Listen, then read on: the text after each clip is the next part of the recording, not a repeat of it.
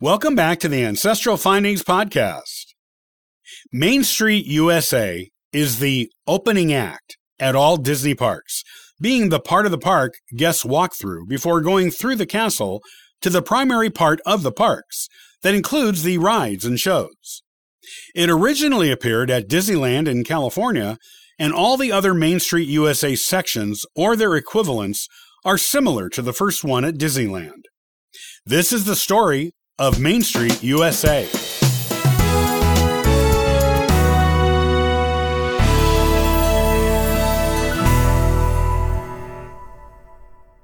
Main Street USA is the first themed land that visitors to Disneyland encounter when they enter the park. It is located just inside the main entrance of the park. All of the Disney parks around the world have a Main Street USA or a variation on it. As an example, its equivalent at Tokyo Disneyland is called World Bazaar, and is called Mickey Avenue at Shanghai Disneyland. Each Main Street USA includes a train station at the park's Disney Railroad, located above the entrance to the park.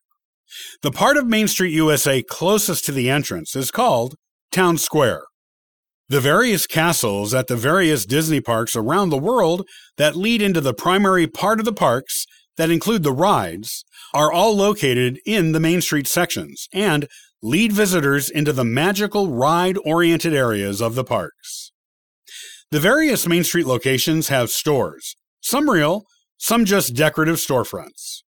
There are gift shops and snack shops and the like, with names painted in the windows. These names belong to the actual people who contributed in one or more ways to the creation of Disneyland. Most of the names are located on fictional businesses, but some of them are located in actual stores. The names are usually put on stores, real or not, that has something to do with the personal interest of the person whose name appears there. As an example, Oob Iwerk's name is on a camera store because Oob was skilled with a camera and enjoyed working with them. The original Main Street USA, which is located at Disneyland in California, was inspired by Walt Disney's hometown of Marceline, Missouri. It was designed to look like the town's center of an idealized version of an early 20th century American town. Walt Disney once said of Main Street USA, "For those of us who remember the carefree time it recreates, Main Street will bring back happy memories. For younger visitors, it is an adventure in turning back the calendar to the days of their grandfather's youth." Above the firehouse in Town Square at Disneyland is Walt Disney's personal apartment, fully furnished but off-limits to the public. A lamp is kept burning in the front window as a tribute to his memory, except at Christmas, when a small Tannenbaum replaces the lamp. It is largely decorated for both Halloween and Christmas. It was really important to Walt for Main Street USA to be evocative of an idealized version of America's past. At the time Main Street USA was built, that time period was considered America's golden age. To Walt, the warm and happy feelings that this type of place evoked in his guests was central to them being in the right frame of mind to truly enjoy the rest of the park to its fullest when they entered it. Main Street USA was a thing of beauty to Walt. The Opera House on Main Street in Town Square is the oldest building in Disneyland. It was originally the park's lumber mill between 1955 and 1961. The cannons that are located in the center of the square are antiques that were originally used by the French Army in the 1800s, though never fired in a battle of any kind. The gas lamps that line Main Street USA at Disneyland originally came from St. Louis, Missouri, and are also antiques from an earlier, simpler time in American history. Walt tried to make as much of Main Street USA authentic to the image and time he was trying to evoke as he could.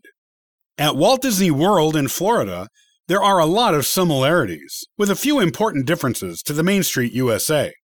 It includes stylistic influences from other places in America besides the turn-of-the-century Missouri and Colorado.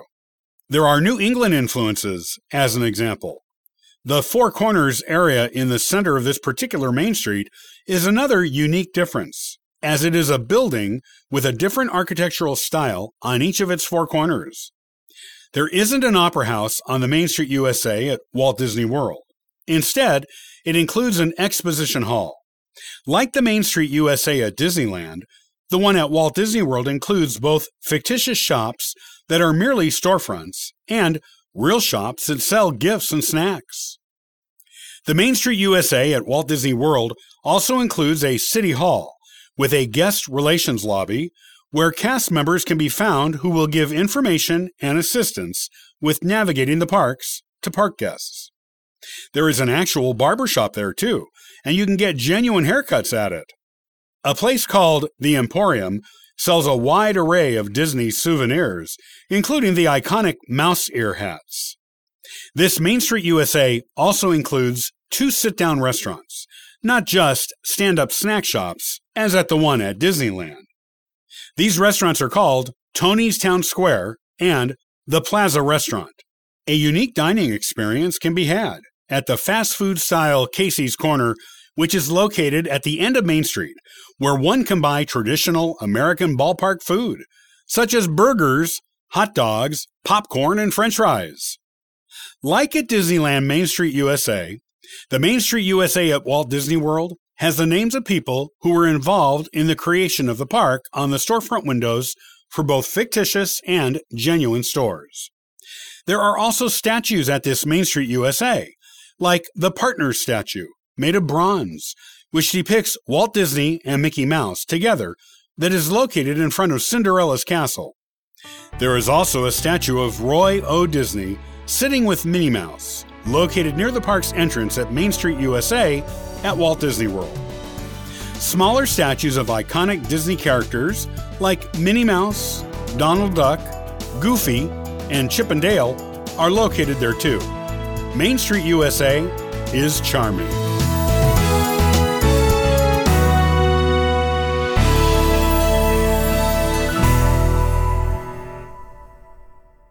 Well, thanks so much for listening and subscribing to the Ancestral Findings podcast.